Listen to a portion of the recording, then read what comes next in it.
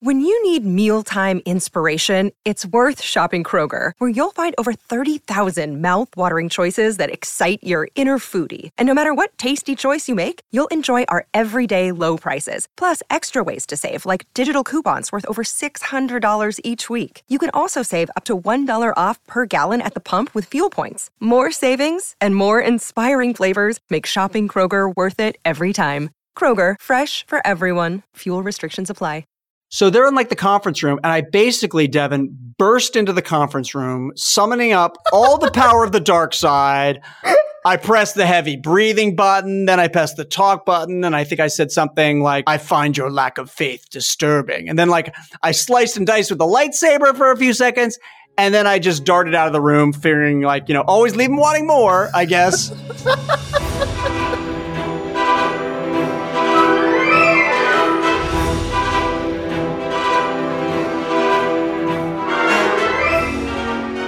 Everyone knows we like to play around here on the Dagobah Dispatch, and that is exactly what we are going to do this week. We're going to play. That's because we're going to be talking about our favorite Star Wars toys and merch ever. We're taking it back, in my case, a long time back, to chat about our favorite pieces of Star Wars memorabilia and licensed products. Shout out to Kenner. But don't worry. If it's Star Wars news and celebrities you came for, we got that too. Jon Favreau and Dave Filoni are joining us this week to chat all about, well, honestly, everything. We'll talk The Mandalorian, we'll talk Ahsoka, we'll talk Skeleton Crew, and we'll talk about the upcoming movie that Dave Filoni is going to be directing it. You want it? You got it. It's all coming up right here, right now on the Dagobah Dispatch. I am Dalton Ross, joined as always by Devin Kogan. We're down a body now, Devin. I know. This is our first show without Lauren Morgan, and I'm missing her. But I'm excited to talk about some merch and toys and mysterious things. This is LAL, Life After Lauren. If you missed the podcast last week, shame on you. But Lauren got another fantastic job opportunity, so she left EW. She actually left EW a few weeks ago, but stayed around to be on the pod through The Mandalorian. And it was cute. I don't know if you saw this, Devin, but I saw on our Apple podcast page, there was a new review for our podcast that just said, "Good luck, Lauren," was the subject. Oh. And then the actual review was just like 20 exclamation marks. So, good. Yay. Yeah. That makes me happy. Well, you guys can still follow Lauren on social media. She's at Morglar. And I have a feeling she's going to come back sooner rather than later for guest opportunities. We're still friends. And I think we have not heard the last of Lauren Morgan, like a Force ghost returning from the ether, I feel like we should sort of talk some trash about her just to see if she's listening still. Like, you know what I mean? Just sort of to be like, actually, I think the cloning plot in Rise of Skywalker is fantastic. And also I think Ahsoka is just kind of a lame character and has like had no character development over the course of, Rebels and Clone Wars. And also that was a good impression you just did of her sister, by the way. That was really good. Spot on. Who cares about Ahsoka? That's right. Who's Ahsoka? Why is she in your top 10? Incredible. How much would you pay just to be at like the Morgan like family Thanksgiving table just to those two go at it? It's so great. Just instead, like, well, the rest of the normal families argue about politics or whatever. I like to think that Lauren and her sister just argue about Star Wars. That's as we all do. I mean, that's most of my family dinners. Let's be real. All right. So like I mentioned, Jon Favreau, Dave Filoni, we got good stuff talking about all the TV shows and the upcoming movie that Dave's going to be directing that Jon sounds like he's going to be producing. So we're going to get into all that with them, but we thought we'd have some fun because listen, we're not just about the movies and the TV shows. We're about Star Wars stuff. And I'll tell you the timing on this is perfect, Devin, because I'm having a bunch of work done in the house, as you know. And so we have all these big closets up on our third floor, and I had to clean them all out. And as I was taking all these boxes out of the closets because the workers got to get in there, I realized like I'd say like maybe 58% of the stuff in my closet is just Star Wars stuff. Like just like toys, things still in boxes and like just sitting there in bags. And it's funny. And I guess I've kept a lot of them in original containers thinking like, oh, they're more valuable, but then I just kind of throw them in a closet and they've gotten damaged anyway in like a bag. So it's pretty stupid. but lots of Star Wars stuff. We're always talking about our favorite movies or TV shows or characters. And I thought this time we would just talk about our favorite stuff. And we each picked our 3 favorite Star Wars sort of toys or merchandise items that we have. And we'll sort of go back and forth from 3 to 1 and talk about them. So, Devin, I'll let you go first. Why don't you hit us all up with your 3rd favorite Star Wars merch or toy item. And I'll tell anyone listening, please hit us up on social media or send us a review and tell us your favorite Star Wars thing, because everyone has cool stuff and I love hearing about it. And I can't wait to hear what you've got on your list, Devin. I had so much fun compiling this list because I was like, oh my God, I have so much Star Wars stuff. Like, I'm sitting here, I've got my BB-8 teapot over here that was free and given to me. I have somehow become somebody who collects lunchboxes just because friends keep giving them to me. I have an Empire Strikes Back lunchbox over there.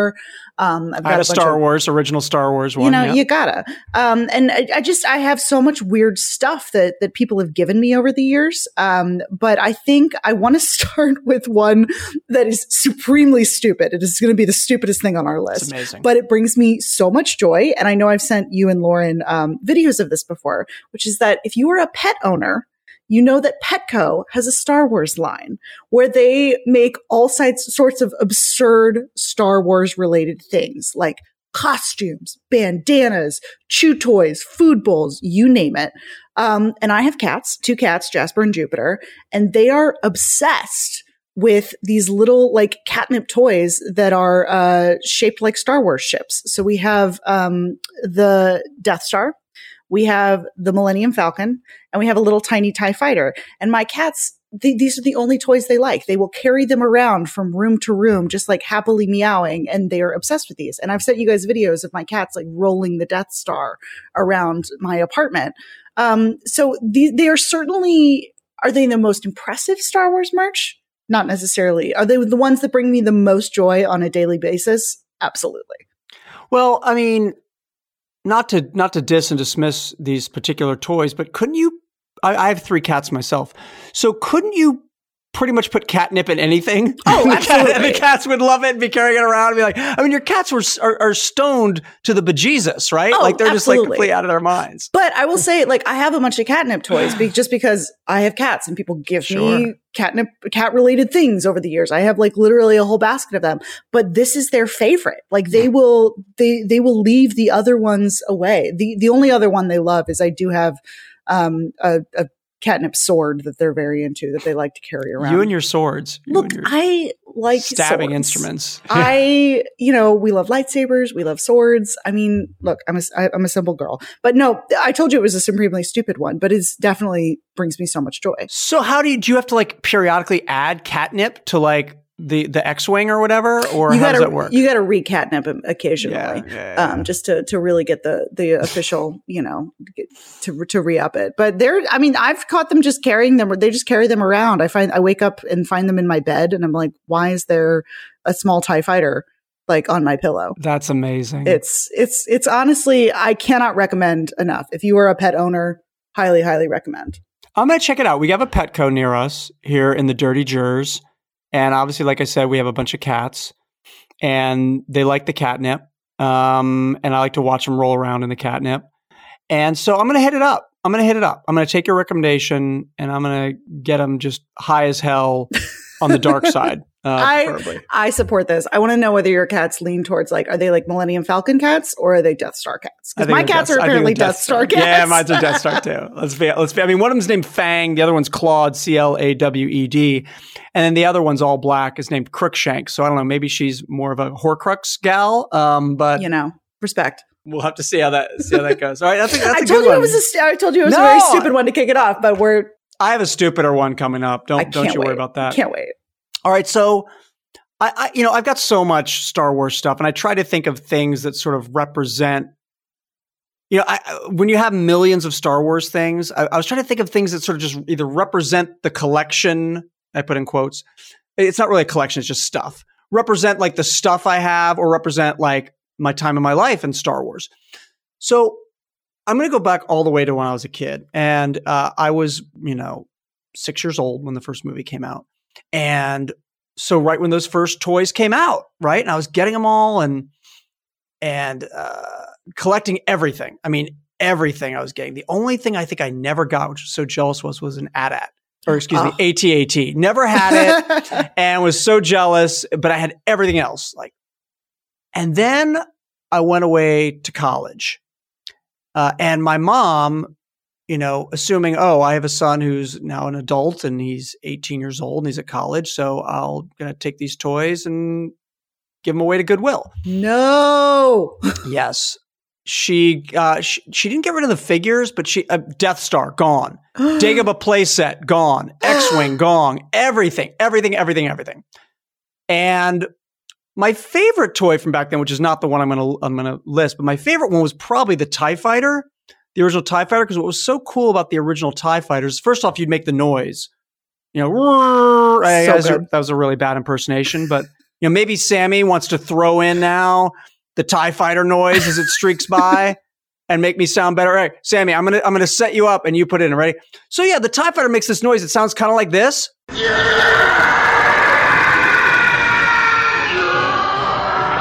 Okay, so hopefully Sammy just put that in. And so what was cool about it is that it also just had a little button, and when you pressed a button, the wings of it fell off. So basically, it'd been shot. Right? So you'd have your X-Wing in your left hand and your TIE Fighter in your right hand, and you'd be like, and then you would just, with your right hand, hit a button, and the TIE Fighter wings would fall off because it had been shot and killed by the X-Wing. Super cool. Oh. But anyway, I used to go down to vacation in a place called Sea Island, Georgia, Devin. And Sea Island, Georgia had this place called the Cloister that basically was known for having a great dessert called the Gold Brick Nut Sundae. And they did bingo. And bingo was a big deal. Everyone would get dressed up. I'm sitting there probably 8 years old, 9 years old. And that's sort of the kids' table. My adults were off partying with other people. And they're calling out the numbers. And I had bingo. So you're supposed to stand up and yell bingo, right? So I did it. And they're like, oh, well, come on up. And this is for big money, at least for me. And it was a $200 pot. So I yell bingo and I go up and my mom is freaking out because she's like, this idiot does not have bingo. He messed it up somehow. This is super embarrassing in front of all my friends. But I did have bingo. And one of the other guys that called up had bingo too. So we split it. So I got $100, right? Wow. I'm like 7, 8 years old, something like that. I'm like, oh my God, I got all this money. And my parents say, all right, we're going to take that money and we're going to set up a bank account. You can buy one thing and then everything else is going to the bank account. So, by the way, they lied. They never set up the bank account. They stole the rest of the money. Totally stole the rest of the money. Never saw it again in my life. Oh my God. I did get to buy that one thing. And I bought the Millennium Falcon. It was like $35, which again, back in we're talking this is 1979 or something. There's a lot of money.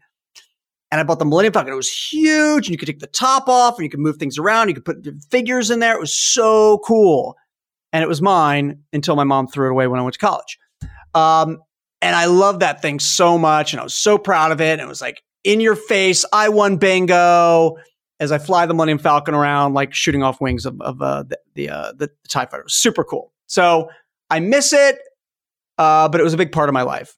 Oh, that's amazing. There's something really special about being a kid and having money for the first time and purchasing something for yourself. It's one thing to be Mom, Dad, I want this thing, but to actually I still remember the first CD I ever bought with my own money. There's something really. What was it? It was actually a twofer. It was Beatles #1 and NSYNC No Strings Attached. Baby, the 90s, baby.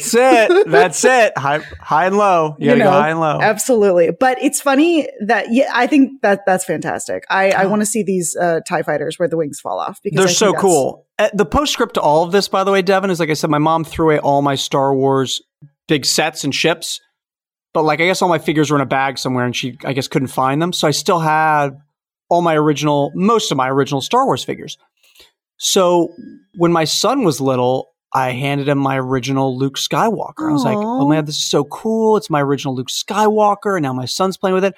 And those of a certain age will remember it had a little lightsaber in the arm and you pressed the little, slide the thing up and the lightsaber would come out of his hand. My son Dale broke that within 10 seconds, literally snapped it off within 10 seconds of it. I'm like, it's worth money. And it's memories. Done. Yeah, it's a real bummer. The Huge number bummer. of collectible toys that were, chewed on by dogs or ruined by children but that's what they're for. That's what they're for. So, but that is tragic. My heart would break a little bit. All right, Devin, what's number 2 on your list for your favorite toy or merch item? We're going to have similar vibes on number 2.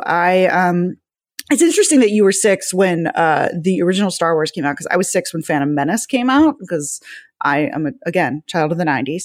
And there was so much weird stuff released around Phantom Menace, Attack the Clones, and Revenge of the Sith. Like, it was such a weird time to be like 6 years old, because they made so much stuff. We've talked on the show about like the Jar Jar merchandise. We've talked about one of something that was very influential for me and my younger brother was Kellogg's released these light up lightsaber spoons that like you could eat your cereal with, and they would actually like flash green or blue or whatever. And incredible. I mean, the number of lightsaber fights I had over breakfast with my brother was very high. But for me, the thing that really like cemented my Star Wars like toy fandom when I was a kid is, you know, Kenner wasn't as much of a big deal for the kids who were my age. You know, that's such a generational touch point for, you know, kind of OG trilogy fans. But for me, it was all about the Star Wars Legos. Oh my God, Star Wars Legos were my life. Between my brother and I, we always got one for our birthday or whatever, like some little set. And sometimes they were like little tiny, you know, TIE fighters or like little miniature Boba Fett ships or whatever.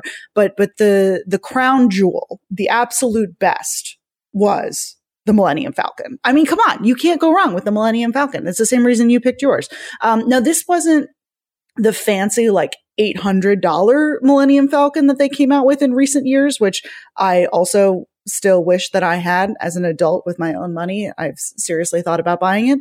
But this was like, I don't know, this must have been like 2004, 2006, somewhere around there.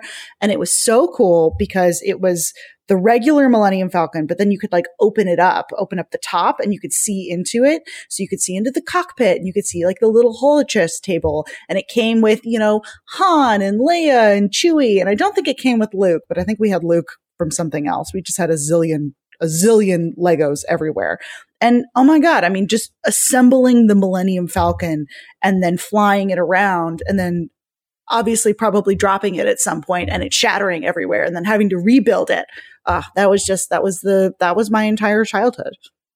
Yeah, and my entire adulthood, because I have 2 children, and we were totally like, so we had Slave One we built. We have the I don't even know what you call it. It's like the droid troop holder in Naboo. Remember where it drops all the troops off to fight the Gungans, like whatever that thing was called.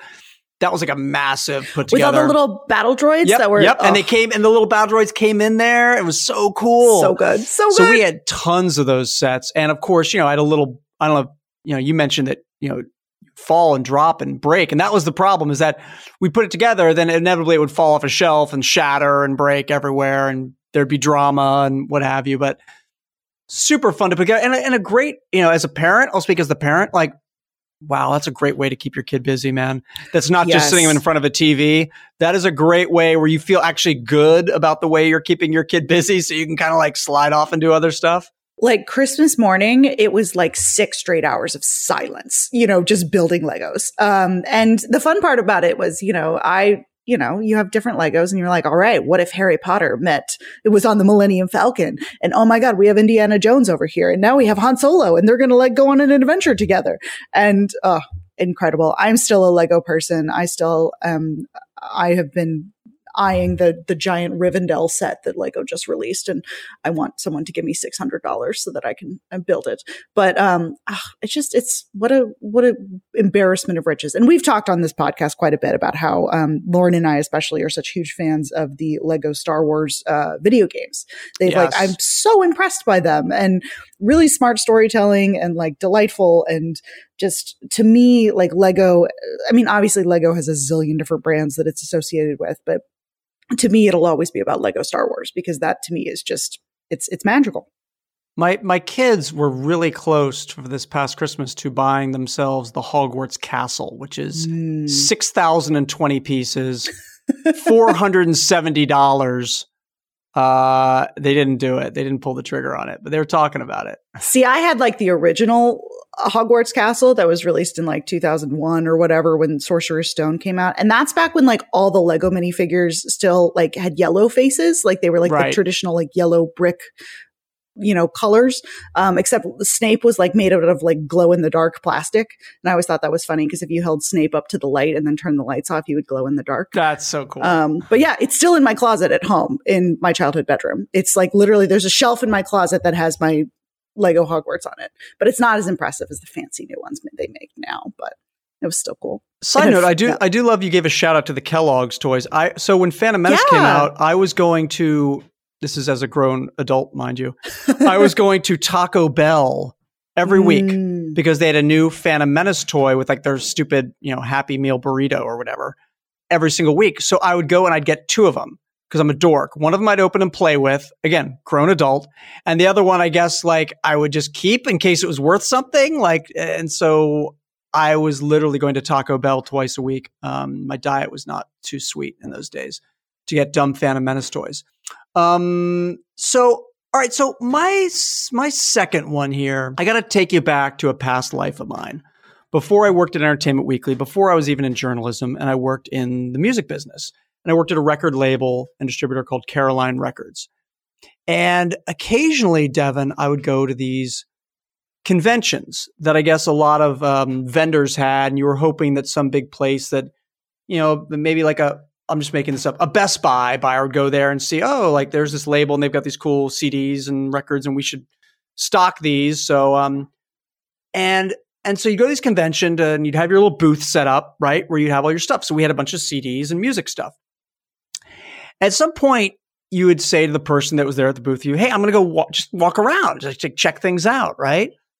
And there's always like some of the booths that have random celebrities there. I remember George Clinton being there once. That was super cool. And I was like talking to George Clinton. There were always like porn stars there. There was like adult film stars like hanging out, like signing pictures of themselves. But what I started to realize after going to some of these and talking to people that have done it more often is like, you can do a little bit of like bartering and trading, right? Like you have all these things, you've got like free stuff to give away to people to check out. So you'd go up to a booth and be like, hey, would you want some CDs? And I can grab this in response. So there was this one place that had these really cool, so I thought, Empire Strikes Back limited edition collector film cells. And so I was trying to I'd be like, hey, do you want some CDs? I can maybe grab one or 2 of these. And the guy was really like, I don't know about that. I mean, clearly I was going to get the better end of this deal and he knew it. So he's like, I don't know. So I had to keep kind of checking throughout the day. And he's like, listen, if I got any left over at the end of the day, like, sure. So of course, like if the thing was going to 5:00 at like 5:01, I was at his booth. And sure enough, I brought a bunch of CDs and I gave it to him and he gave me some of these Empire Strike Back film cells, which I have. Little show and tell for you, Devin. I have them right here. Gosh. I found these in my closet. I've got 3 of them. One of them is it's Chewbacca. You can't see the film cell, but it gives you this fancy package. It's got some Star Destroyers. And then if you look at the film cell, it's too dark. It's Chewbacca. Yeah. I got another one where the outside is like Luke with like in the cave in Dagobah where his helmet, he fights himself, Darth Vader, and then the helmet comes off, it's his face. And then you look at the actual film cell and it's Darth Vader and Luke Skywalker fighting, in the cave. I can see the lightsabers. Yeah. And then the third one is, of course, the pièce de résistance because it's Boba Fett. And there's Boba Fett, and it's his ship Slave One on Bespin, about to take off. And so I basically thought these were going to be worth like $1 bazillion because I didn't know anything. I'm like, oh my God, film cells. Like these are original film cells from like 1980. They weren't from 1980. They just got like a new print and they cut them up and they charged a lot of money. So I picked this because I think it's very representative of like me and the fact that I have lots of Star Wars stuff that I've held on to, or like I said, kept in the packaging, thinking it'd be worth something and is worth absolutely nothing. I looked these up before we came on the show. You could get it for like $10. Like you can get this thing for like, I've held on to this for over 25 years and it's worth probably less than if I had just bought it 25 years ago, but yet I still have it. And yet I still think it's cool. So there you go. That's what you want. You want something that brings you joy. It's like, is it, I never really understood like the collectability for the sake of rarity, because like, if I'm going to like spend money on something, it's because I want to have it and like look at it and enjoy it, as opposed to like, I want to save it and sell it later. I think toys are meant to be opened. Art is meant to be displayed, and film cells are meant to be hung onto. Well, that's the thing. The film cell, there's really no reason to take it out of packaging, because then it's just more packaging. It's like, there's nothing you can play with. I did show you, just happened to be next to me, and no one on the podcast is going to care, but that's where I got this super cool poster I was showing you earlier. It's an Empire Strikes Back poster that I've never seen before anywhere. And it basically has like a downed AT-AT on Hoth and says Empire Strikes Back. It's very simple, and it's very ominous, and it's very cool. And obviously, I've got lots of Star Wars posters that my wife won't let me put up. So this ends up in a closet or in the basement where it is now. Well, I think that's probably a really good setup for my number one, which is also a piece of art. I'm somebody who I love collecting weird pop culture art. I'm sitting here, surrounded by, my Muppet Show stuff and my Lord of the Rings stuff. And I love just collecting weird art. And man, there's some incredible Star Wars art, specifically posters. We got to talk about the posters, because I think, some of the most iconic posters of all time. I have an Empire Strikes Back in my bedroom. I have some, prints of the Ralph McQuarrie concept art, which is like some of my favorite. I'm such a Ralph McQuarrie geek. But for my actual number one, I have to pick one of my favorite posters of all time, which is still hanging in my childhood bedroom back in Missouri. It's still there. And it's enormous. And it is the 1983 Drew Struzan art for Revenge of the Jedi. I was so hoping you were going to say this. It's the best. It's the absolute best. It is. It's one of the greatest Star Wars posters ever made, that never got a proper release. Or it was like released and as like a teaser poster, but then they pulled it all because it was in theaters, Devin. I remember seeing it in theaters when I was, 12 years old or whatever. Yeah. So, and it has such a fascinating story behind it. So basically, at the time, George Lucas had wanted to call it Return of the Jedi. They had said, it's kind of a weak title. We need something a little punchier. So they came up with Revenge of the Jedi, which, in retrospect, the Jedi aren't really about revenge. It doesn't really track with the themes in the movie. It was a bad choice overall. But it's a great sounding title. And so, the poster, if you haven't seen it, look it up because it's gorgeous. And it's by Drew Struzan, who's basically, I would argue, like the most influential poster artist of, the last 100 years. Every like major franchise you've ever loved, he did the poster for. Harry Potter, Back to the Future, Indiana Jones, like anything from the 80s, 90s. He did so many of the Star Wars posters. But one of my favorites of his is the Revenge of the Jedi. And it's this big, enormous, like all red, with this giant looming Vader mask that's kind of looming over everything. And then there's a smaller inset of Luke fighting Vader. And one of the noteworthy things is that the lightsaber colors are actually switched. So Luke has a red lightsaber and Vader has a blue lightsaber. And some people over the years have been like, oh, was it a mistake? Like, did they just get it wrong? And I think the believed knowledge is that it was intentional to sort of like play into is Luke going to go to the dark side? Like, oh my God, that's this like, kind of, we're coming off like the cliffhanger of Empire Strikes Back and there's all this drama and like, oh my gosh, but it's just like a beautiful poster. And so I still have it. I think I got it when I was a freshman in college. And I went to C2E2, which is one of the big conventions in Chicago. And I picked up a copy there. It's just a reprint. It's not original or anything. But I remember the guy who sold it to me, like, tried to like explain to me like what it was. And like, I haven't had a lot of experiences where I've been like very mansplained to about my Star Wars knowledge. But he was like, yeah, so like it's this whole thing. It was like never released and all these things. And I was like, no, yeah, I know. That's why I'm buying it. I know more than you. Like, it's literally that meme of Ron Swanson from Parks and Rec in the Home Depot being like, hi, can I help you find anything? I know more than you. So that was me buying my Revenge of the Jedi poster. But I still have it. It's still in my childhood bedroom. I think about bringing it out to my apartment one of these days and just hanging on the wall and just going full, just put it in my living room, why not? No, it's so cool. And again, if my wife would let me hang that crap in the house, I would have one too. Cause you're so right. Just like the story behind it's great. The movie's, for the most part, great. And just it doesn't the have visuals any are Ewoks great. on it. I know. So. See, that's what I'm saying.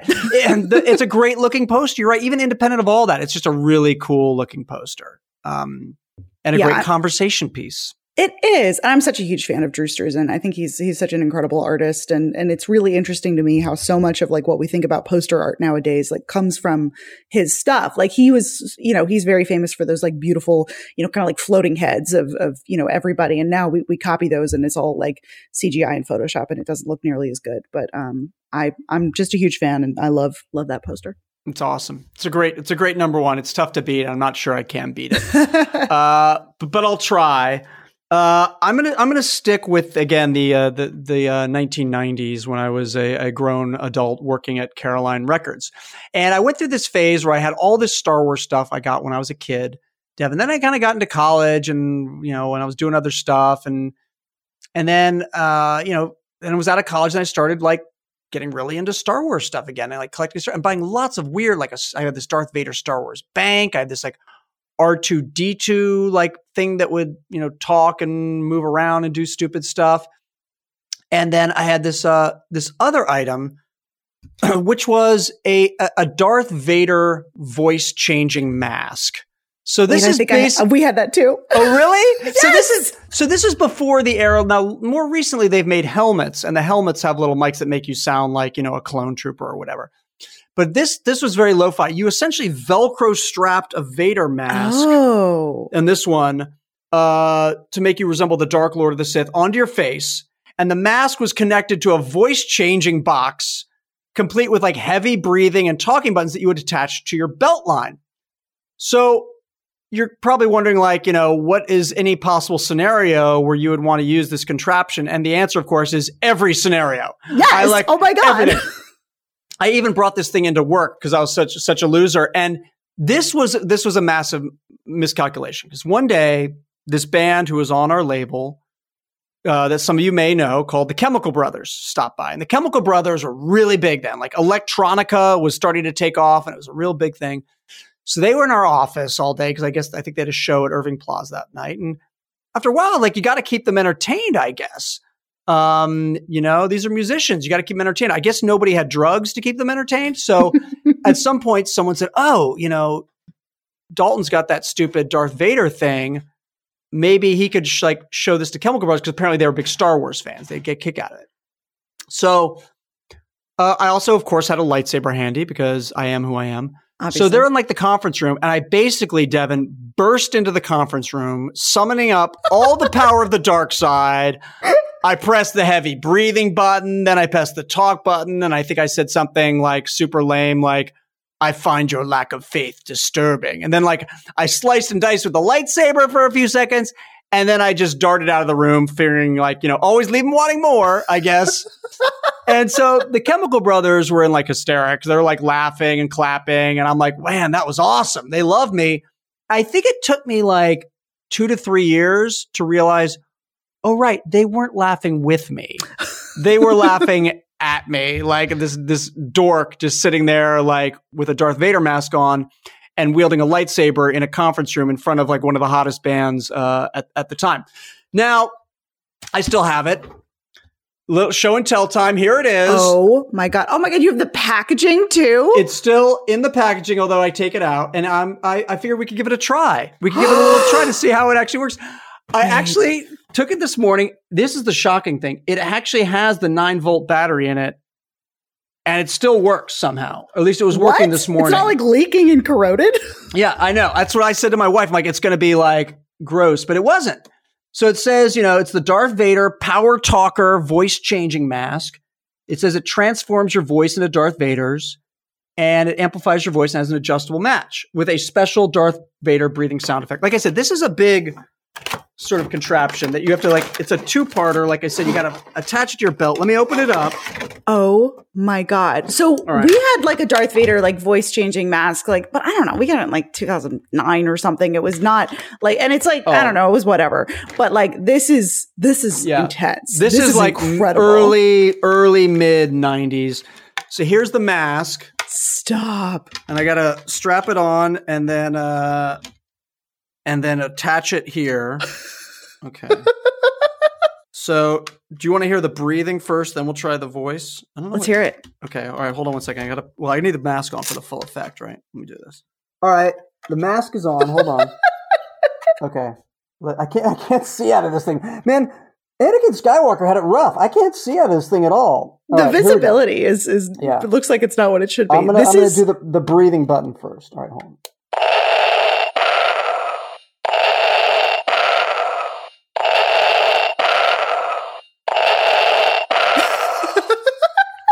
Hello. No, it's not working. Hold on. Okay, reminder, I didn't change the batteries on this. That may have been a mistake. May have been a miscalculation. Oh, but the breathing's incredible. Pretend it sounds really ominous and scary. Actually, Sammy, we're going to do it again. Just put Darth Vader from the movie in for me. And we'll add that in here. And I'm just going to basically, you could use maybe impressive, most impressive, you're not a Jedi yet. Whatever you want. It's your call, Sammy. Just put in. And so, Devin, check it out. Here's me using my Darth Vader voice power mask, and check out how similar I sound to the Dark Lord of the Sith. You don't know the power of the dark side. Pretty great, right, Devin? Wow, you sound just like James Earl Jones. I know. It's amazing. It's absolutely incredible. That is incredible. And for those, if you're listening at home, to be clear, this is not like a true Darth Vader helmet. It's literally just a mask that you put over your face. And so you can see Dalton's ears poking out from the side of it. So when I was a little kid and I was Darth Vader for Halloween, back in the 70s and 80s, it was like a little plastic mask with a really thin rope that would break the second time you put it, and then just a sheet of plastic that you put on. That was a costume. That was a Halloween costume. This is basically a not much nicer version. It's hard plastic, but it's the same concept, and you just strap it around your. I'm really upset it's not working. It was literally working 2 hours ago. You know, it happens. It happens. It's funny that you bring that up though, because I don't know the last time you were in the LA EW office, but probably about 5 years ago, we get sent weird stuff for work. And I got sent for some reason a bunch of Chewbacca masks, which are the hard plastic ones. And when you move your mouth, they make the Chewbacca noise. But I didn't just get sent one of them, Dalton. I got sent 8 to the EW office, 8 of them. So to this day, they are scattered around the EW LA office. I have 2 on my desk. Sydney Bucksbaum, who sits next to me, has one. They're literally, you'll just wander through the EW offices and see a Chewbacca mask. So if you ever need a Chewbacca mask, don't worry, we have you covered. I know where to go. Well, listen, just make sure you change the batteries. That's all I'm going to say. True. I'm a little scared to open this up and look at the 9-volt in here. It's probably pretty gnarly. It's a little rusty, a little corroded, but that is incredible. I love that you have that. And I love that the breathing sounds like it was, I don't know, it sounds like Darth Vader is on a bad AM radio. Yeah, totally. It's on his CB, exactly. in his trucker, his 18-wheeler. Oh, incredible. Well, it's also a disturbing window into my past. I'm learning so much about you today. I know. Forget everything you have learned. I need to Jedi mind wipe all of you after this podcast. All right, let's get started. Again, I'm sure hopefully lots of you listening have lots of random, weird, bizarre Star Wars merchandise and toys. Definitely hit us up on social or leave us a review and tell us on Apple Podcasts and tell us your weirdest or favorite Star Wars toy, because I love hearing about this stuff. I'm the kind of guy, Devin, I have multiple, not one book. I have multiple books that are just pictures of weird Star Wars toys. Oh yeah. Our international versions of posters or international Star Wars cereals, all that stuff. I'm fascinated by that. I am too. I love seeing every once in a while something will go viral where it's just like some insane Jar Jar Binks toy from the 90s, and everybody's like, "Oh my God, I forgot that existed." And there's just, there's a lot of good Star Wars merch. There's a lot of bad Star Wars merch, but man, it is an abundance of riches. There is so much weird stuff, and you can't ask for more than that. We love it. We might have to do a part 2 of this at some point, talk about some of our other Star Wars toys of yesteryear or today, because... Oh, yeah, that's the thing. I have 9 other things in my apartment right now that I could talk about. Totally. 100%. I wish I only had 9. We're totally going to we'll have to do a part 2 at some point. All right. Enough of this tomfoolery. We actually have some Star Wars big shots to get to. I spoke with Jon Favreau and Dave Filoni at Star Wars Celebration. We chatted all about The Mandalorian and Ahsoka and Skeleton Crew and the new Star Wars movie that Mr. Filoni will be directing. We have that conversation all queued up and ready to rock, and it's coming up for you and only you right after this quick break. Another day is here, and you're ready for it. What to wear? Check. Breakfast, lunch, and dinner? Check. Planning for what's next and how to save for it? That's where Bank of America can help. For your financial to-dos, Bank of America has experts ready to help get you closer to your goals. Get started at one of our local financial centers or 24/7 in our mobile banking app. Find a location near you at bankofamerica.com/talktous. What would you like the power to do? Mobile banking requires downloading the app and is only available for select devices. Message and data rates may apply. Bank of America NA, member FDIC.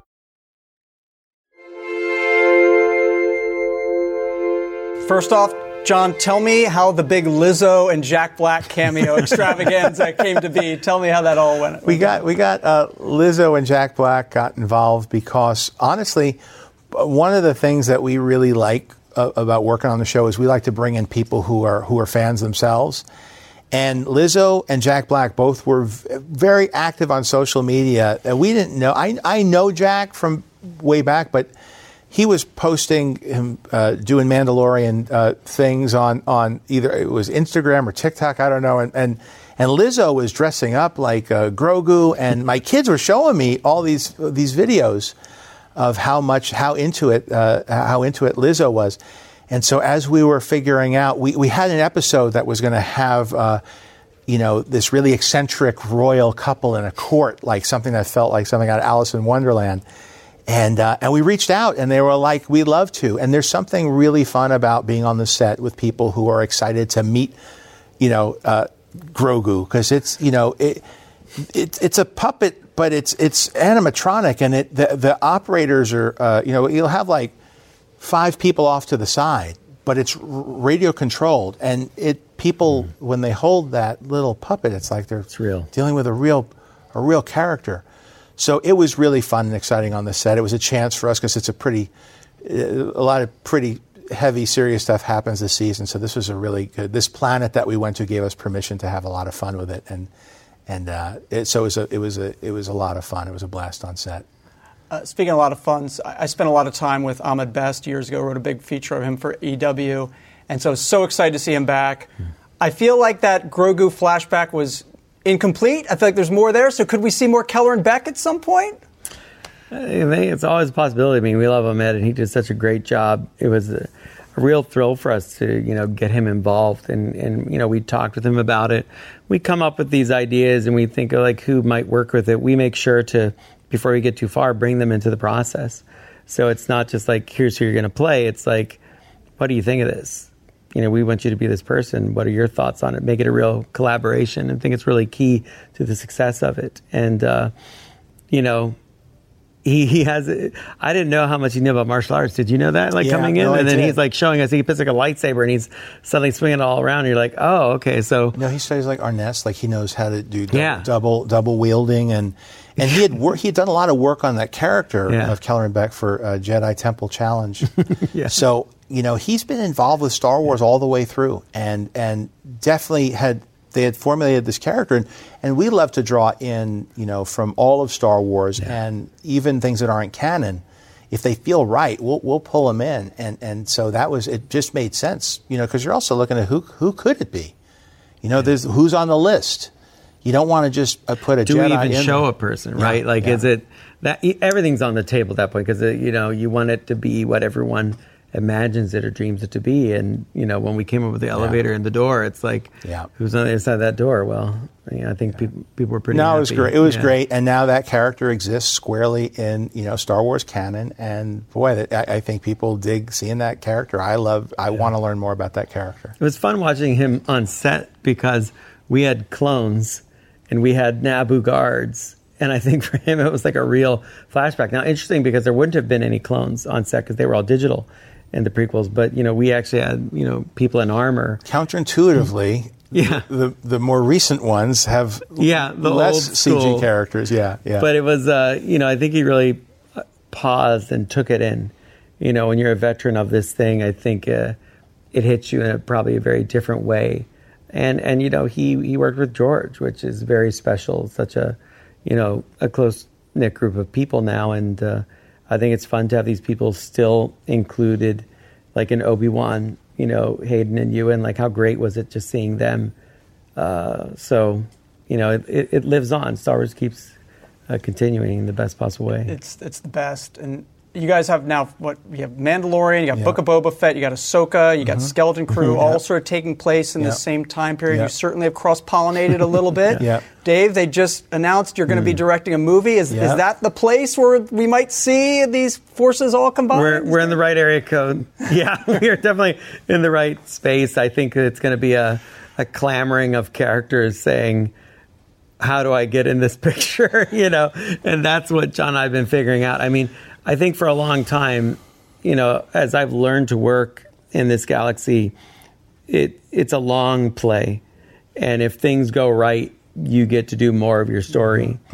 And things, I think, have broken in a good way for us. And people have enjoyed the characters that we've been making. So certain opportunities came up the further we kind of went along, and it's a part of the timeline that probably for me and you growing up with the original trilogy, Return of the Jedi was the end, but then you're always like, but what happens next?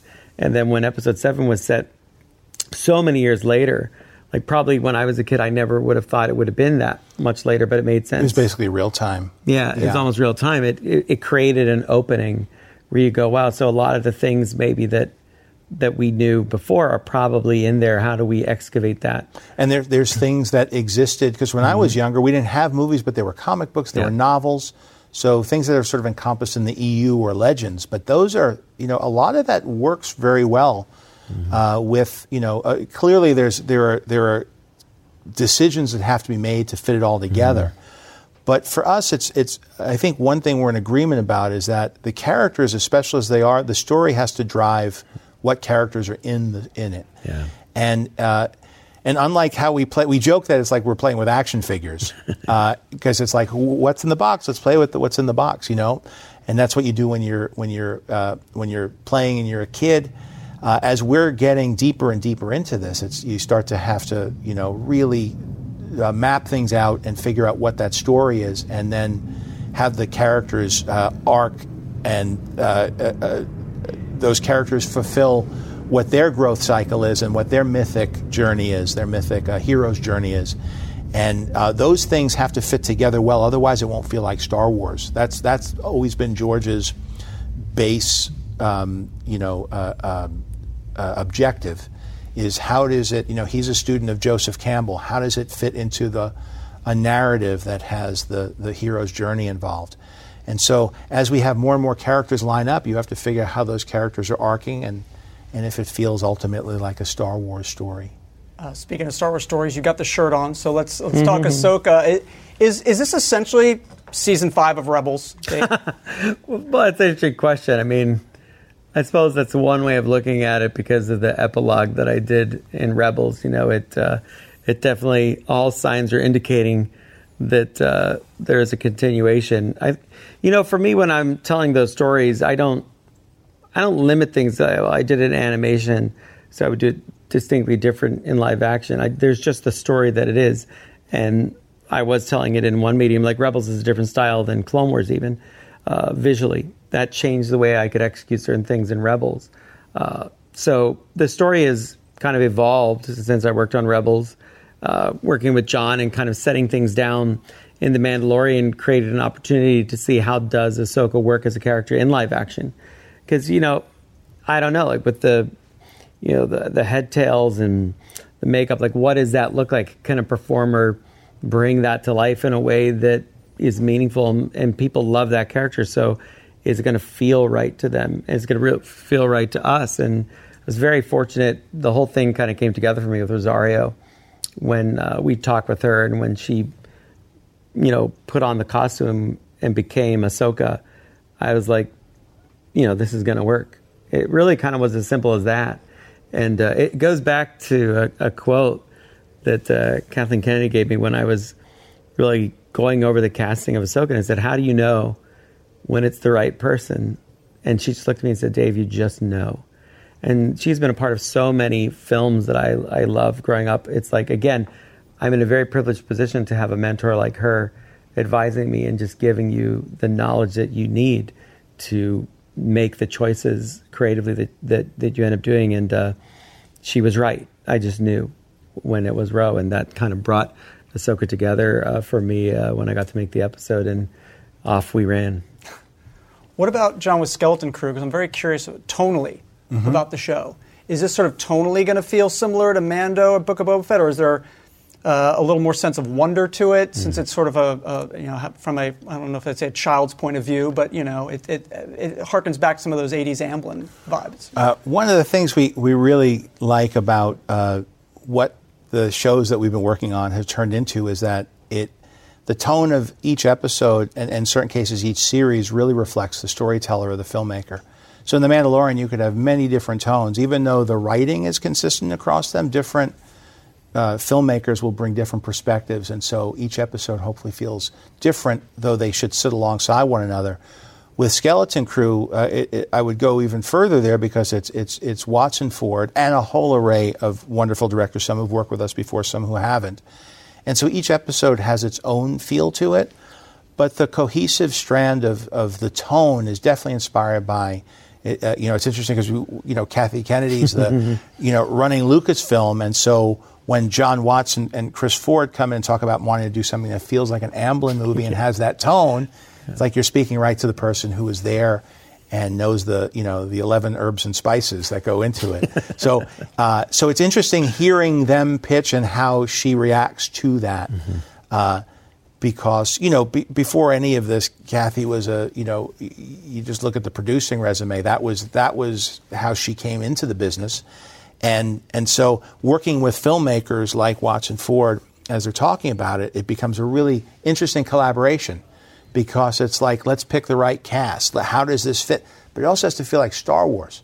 So, and Star Wars is interesting because it's, when people think of Star Wars as a genre, it really is a number of subgenres within the Star Wars genre.